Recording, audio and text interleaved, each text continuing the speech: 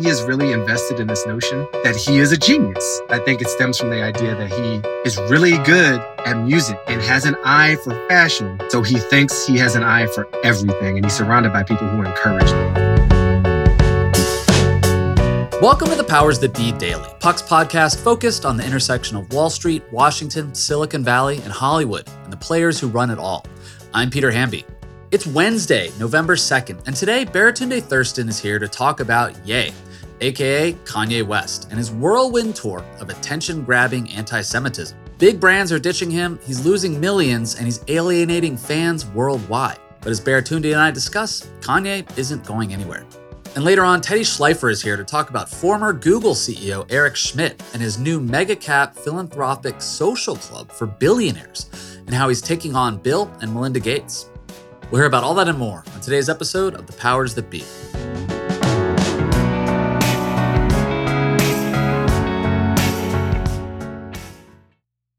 Are you tired of sleeping hotter than hell? I sure am. I sleep hot. There's something crucial about sleep that eludes us when we're too warm, too uncomfortable, and too caught in the web of our own thoughts to drift off. And while curiosity fuels our days, science tells us that cool sleep recharges our nights. That's where ChiliPad by Sleep Me comes in. Meet the bed cooling system that elevates the quality of human life through cool sleep. The ChiliPad bed cooling system is your new bedtime solution. I love it. It lets you customize your sleeping environment to your optimal temperature, ensuring you fall asleep, stay asleep, and wake up refreshed. ChiliPad works with your existing mattress. It's a water-based mattress topper that continuously controls your bed temperature from 55 to 115 degrees, allowing your body to rest and recover.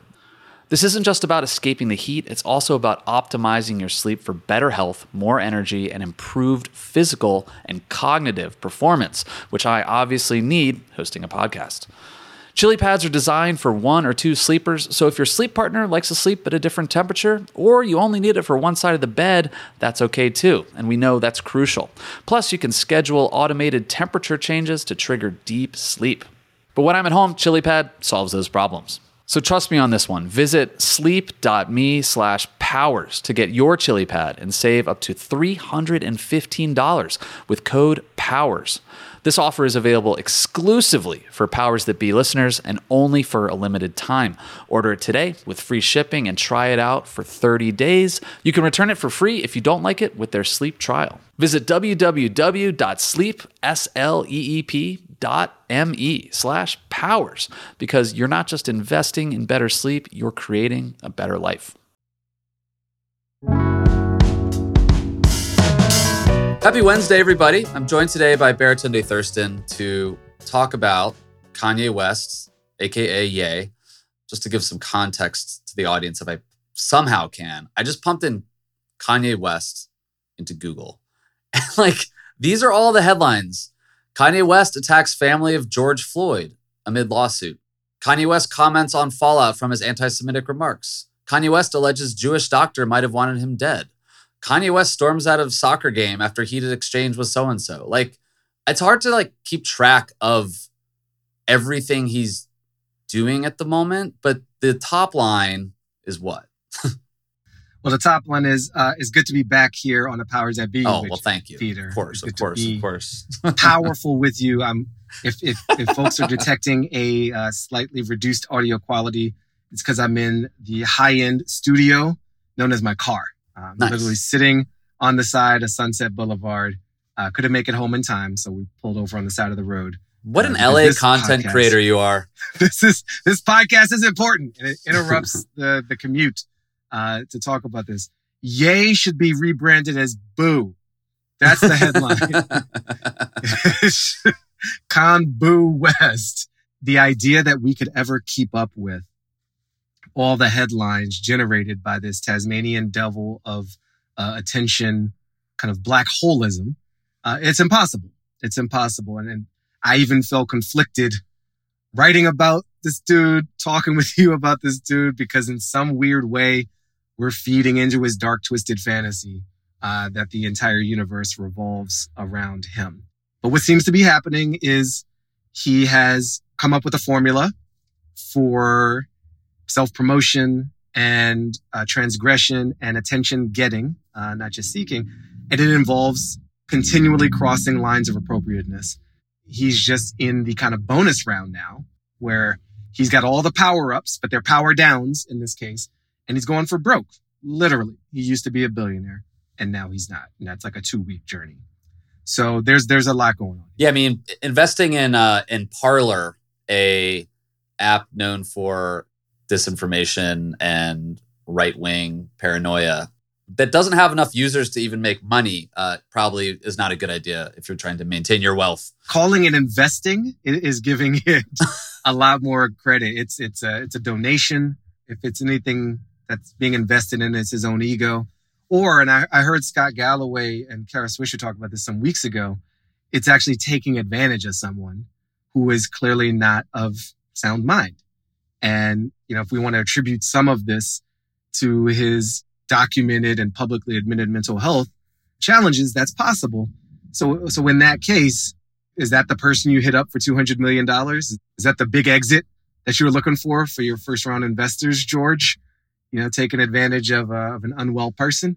There's been a lot of people willing to invest in the attention economics of Ye, and Candace Owens is in the front of the line, and her husband George as well, who have not, unlike Adidas and TJ Maxx and Skechers, like when Skechers demonstrates more scruples around their returns on investment and business partnerships than you're the sketchy one. You know what I'm saying? So there's a lot being revealed right now. Yeah, I mean, the Skechers thing was amusing to me. I mean, when this was reported, Kanye West basically took a camera crew down to Skechers HQ, trying to get them to buy his shoe and merch brand. And what's that pitch, Peter? What I can do for you, what I just did for Adidas, which is make money, but then cause them to lose all that money in a week?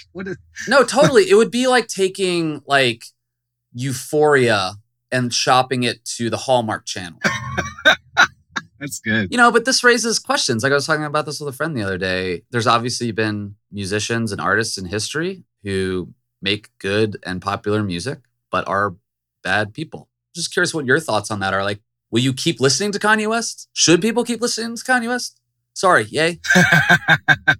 I have not actively sort of blocked his music from my playlists. I think the first thing I'm done doing and really most concerned with is making excuses for him. The permission that he grants to people to do horrible things and then justify it out of a sense of pro-blackness and pro-business savvy, which is a lot of the pieces of conversation I see around those who still remain fans.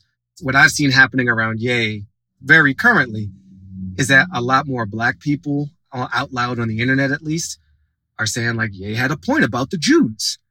And that's where I got to actively say, hold up, wait a minute. That's nonsense. Ye's playing chess, not checkers. He just wanted to get out of his business contracts. And this is how we had to do it because, you can't say things about Jewish people. I'm seeing people say this stuff. It's getting to this point where we just lost the basic childhood thing of like, you don't hurt other people to get what you want. It's very, very simple.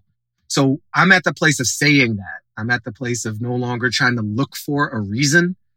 And when it comes to the act of the music, I will still be able to enjoy some of his stuff, but with a lot less enthusiasm. And I'm not going to seek it, It doesn't seem like the White Lives Matter, the anti-Semitism, the MAGA stuff going on Tucker Carlson. It doesn't seem like any of that is any sort of coherent ideology. There's no he's never had a clear political viewpoint. And even when I first came to him, I remember a lot of white kids on campuses in the early 2000s, I was into conscious hip hop and Mos Def and Kweli, and he was producing some of their stuff. And then he put out his first album. Unlike them, his antenna was more toward the pop mainstream, despite being a talented artist. He wasn't really, and correct me if I'm wrong, I've really never detected him doing a lot of lyrics about politics. Obviously, the George Bush doesn't care about Black people thing from Katrina was a big deal and a statement in a way. But his latest rants and posts on Instagram and whatever he's doing, I mean, do you think he has any sort of coherent worldview or ideology? Or is, again, just this is just about attention? Interesting. I don't fully know, but here's some thoughts. I detect in some of the early music, and there's a great episode of a podcast. It's Canadian. So it's a really nice podcast, CBC Frontline. It's so nice and polite. It's so nice. And they have this reporter, cultural commentator, I think his name is El Amin, and it's dedicated to like his views on Kanye. And he describes some of the lyrics, and even Genius shows some of this early evolution. Kanye was always playing with contradictions. He was acknowledging that he was hyper-materialistic while also raising the specter of who was making money off of that materialism and how shallow we shouldn't be. And there's a credibility when you call out a behavior and acknowledge that you exhibit that behavior yourself. I actually love that. I think that's pretty mature. And so there's a lot of that in the early albums. But now I think it is the people who embrace him and the idea that he is important. I think he is really invested in this notion that he is a genius. People have been telling that to him his whole adult life. And that genius spreads way beyond music, way beyond fashion, into like designing schools and cities and economies and whole ways of being. It's the same infectious ego that Mark Zuckerberg exhibits. It's like, cool, you made a platform where we could judge each other by our faces, and like posts. And now you want to invest in like the Newark school system and save education for poor inner city Black kids? Why? Just because you made money over here doesn't mean you know shit about this other area. And so I think Kanye, he also looks up to a lot of these other greats. He's always name dropping, Picasso, Zuckerberg, Steve Jobs, and outwardly comparing himself. And even I remember him ranting at a concert that like Gap wouldn't call him back or something. He's like, don't you think I deserve a chance? And like his investment fundraising technique was to like heckle the people he wanted money from in front of all his fans, which is very Trumpy. Look at how the media mistreats me. Like I don't have a chance to express myself, says the man at Madison Square Garden in a packed house, who sold more albums than most. He has nothing but chances to express himself. So the victimization is also something that I think this new community around him, which is very different from the college dropout crowd, feeds in him. You're an outsider. Only you can save us, Kanye. You're misunderstood. You're unique. You're going to save Black people from themselves. So it is incoherent because I don't think it's grounded in any history or education. Van Lathan pointed that out on the TMZ interview when Kanye, said that the 400 years of slavery and oppression Black folk had experienced felt like a choice to him because there's so many of us. Why wouldn't we just not be enslaved and not be oppressed? And that's a very ahistorical and foolish, analysis on his part. So yeah, he's very incoherent, but I think it stems from the idea that he is really good at music and has an eye for fashion. So he thinks he has an eye for everything, and he's surrounded by people who encourage that. As divisive and horrible as a lot of his comments have been lately, I feel like some artists, some public figures, actors, whatever, would be quote unquote canceled or like erased from the culture. He's not going to go away, despite all these companies dropping deals with him. It feels like he might be diminished, but because of the internet, will always have an audience. And also, this is an unfortunate byproduct of social media and our current politics. You don't have to have a coherent or forward-thinking worldview, ideology, perspective. You can just be a reactionary person. You can float conspiracy theories. You can be a contrarian. You can say, well, they're coming after me. I'm a victim. Here's why. What about this? What about that? I'm just raising questions. All of that today passes for a gross kind of intellectualism. Like the other people stink. Here's why we're better. They suck, but you have no ideas of your own. A lot of people are okay with like raising conspiracy theories because they see it as like rebellious, or they see it as he's really smart. He's onto something, and it just plays into our current political audience and cultural audience in a way that I think means he'll always have people who think he's interesting, smart, cool, whatever. He can pretend that he is speaking truth to power.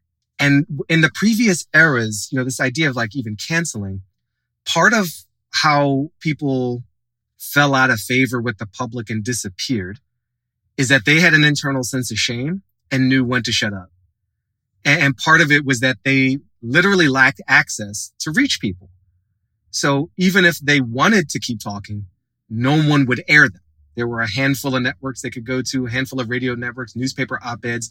There were formal gatekeepers. And so to your point, this idea of like 1,000 true fans, yeah, a psychopath can have 1,000 true fans. A dictator can have 1,000.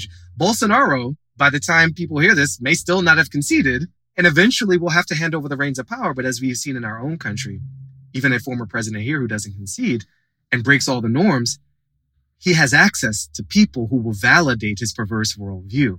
And that's the flip side of internet power. The gatekeepers are diffuse, so there aren't really any. And the shameless person can lean into their shamelessness, and just pretend I didn't say that. It's why Kevin McCarthy can deny having said something that's on audio of him saying it in terms of his criticisms of Trump and keep a job because shame has no power because he still has a base of operations, a base of funding, a base of validation and psychological comfort because he can connect directly to all of that thanks to the internet in certain ways. So Kanye, you're right. He won't disappear as long as in his own head, he doesn't feel like he has to. What's required in this day and age is a level of self-control that you feel such shame that you opt out and you don't launch a Substack and you don't get on Gab and you don't hang out on 4chan where enough other, perverse-minded worldview people can keep fueling your weird fire. It's like the devil on your shoulder. In the internet age, there's always a devil on your shoulder, egging you on to do dumb shit. Tweet that, say that, blame that group because you'll get something out of it. Even if you lose something. Well, he's lost over $1 billion, but he's gained a fervent fan base that's going to ride with him even harder. And he'll monetize that. All right, man. Enjoy your mobile content studio. Enjoy traffic in rush hour in LA. And we will talk soon. All right, Peter. Good to see you again. When we come back, Ben Landy speaks to Teddy Schleifer about Eric Schmidt's Club for Billionaires.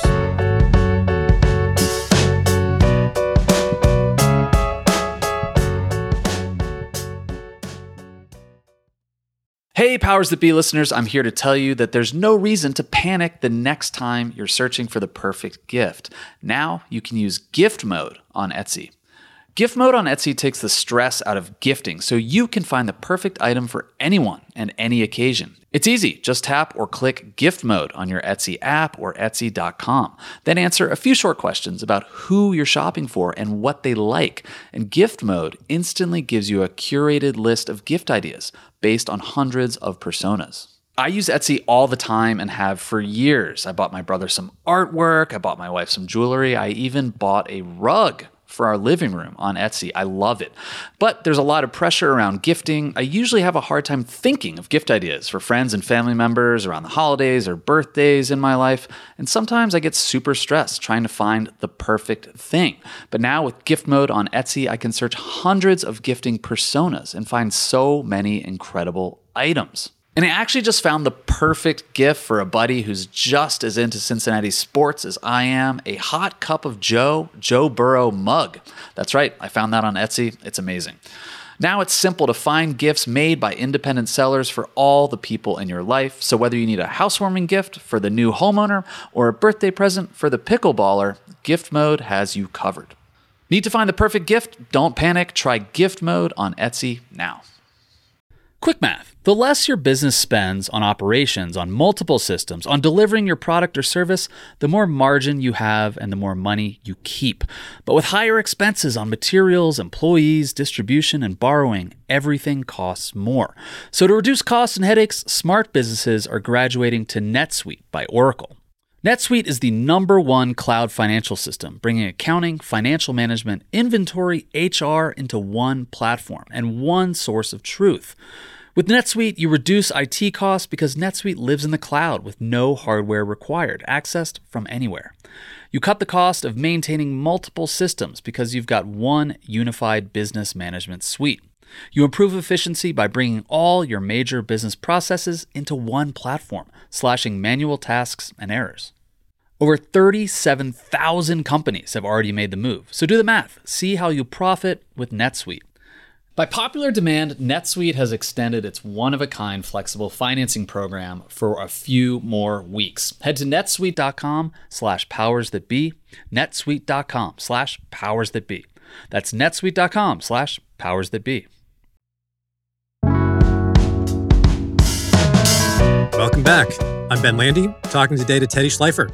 Hey, Teddy. Hey, Ben. So you have been reporting for a while on Eric Schmidt, the former CEO of Google. He's worth maybe $20 billion or so these days. It's a down market, maybe a little bit less. But he spends most of his time now on various philanthropic projects that have tendrils in Washington and in the White House and all over the world. And last night, you scooped that our friend Eric has a new project in the works, which to me sounded a little bit like Soho House for billionaire philanthropists. But what is the actual pitch that he is making? Sure. I think that honestly makes it sound more glamorous than it is. So Eric Schmidt has a large philanthropic entity called Schmidt Futures, probably 50 to 100 people who work for him in his post-philanthropic life. This is to say nothing of the hundreds of people who work for him in his family office. He's a lot of people who do a lot of things. That's just the level set there. Schmidt Futures, though, over the last couple of months, has been working to set up a new kind of philanthropic advisory business called P150. But it is basically an attempt to get the wealthiest people in the world to work together in a more efficient way to solve the world's great problems. As kind of longtime readers of Puck know, very, very wealthy people do not have the time to solve these problems. So the advisory class is very empowered, like people who are running the family offices for the wealthiest people in the world, people who are the philanthropic advisors to the wealthiest people in the world. These folks have enormous agenda-setting power, and they're able to kind of make decisions that have downstream effects all over the world in philanthropy, in politics, in global health, in vaccine research. All of these things that we experience in our world can ultimately be traced back to the philanthropic advisory class. So Schmidt wants to get these people talking together and working together in a much more efficient way. So last week in New York City, Schmidt's people gathered a bunch of these philanthropic advisors to kind of kick off this new effort called P150. This feels a tiny bit to me like intruding onto Bill and Melinda Gates territory. Different concept in the Giving Pledge, but definitely building on some of the same ideas insofar as it's an elite group of philanthropists where you have to presumably commit a certain amount of money to join and be a part of this. Is there a sense in the high dollar world that the Gateses are sort of on their way out in this world? When you first mentioned this to me, my thought was, well, of course, there's an element of a power play that after the Gates divorce, after Bill's association with Jeffrey Epstein comes to light, that their brand has lost a little bit of its luster. And then, along comes Eric Schmidt with what is essentially, in some ways, a competitor. So you're totally right that there are elements of this that are Gates-esque. The emphasis on philanthropic collaboration, sort of the larger-than-life tech CEO who oversees it all. The differences are this is not focused on individual donors. This is focused more on kind of the second in command, the aides de camp. But yes, there is an element of this that is Gates adjacent. Bill Gates is not who he once was.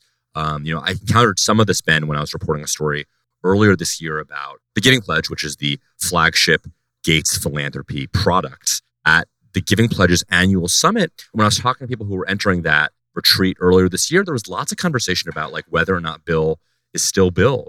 Epstein, the divorce, sort of even kind of COVID conspiracy theories. These are all new terrain for Bill Gates, and it's kind of ironic, Ben, that Eric Schmidt might be playing a bigger and bigger role in that because obviously Schmidt has been dogged by Page Six reporters or by his own conspiracy theories over the years. So he is hardly a clean break reputationally. Eric Schmidt has his enemies, I'll put it that way. Bill Gates is still sort of the belle of the ball here. I don't want to overstate the reputational hit that he has taken, and I don't think Schmidt has the same gravitational pull that Gates does, but you are correct to sort of observe a little bit of a competitive element to these two projects. How exclusive is this new group? Is there, in fact, a certain amount of money that you need to commit or come into? Is there a screening process? Can I walk in the door? Ben, I'm still reporting out the exact figures here, but the sense I get from talking to people is that this is going to be a philanthropic entity that is going to be focusing primarily on people who have, net worths that matter. This is going to be an entity that is accessible not to everyone. Ultimately, they want to control philanthropic money at scale. And if this is, a podunk foundation in Cleveland, I don't think you're invited to the retreats. Teddy, to what extent is this group about sort of saving the world, the philanthropic projects themselves? And to what extent is it also about the sort of professional development of bringing together these aides and these super smart people and putting them under one roof so that they can learn from each other? Yeah, I think there's a small way to think about this and a bigger, more perceptive way to think about this. The small way to think about this is like, who cares? Some philanthropy advisors are getting together in a room to workshop their RFPs and their action plans and their theories of change, like boring.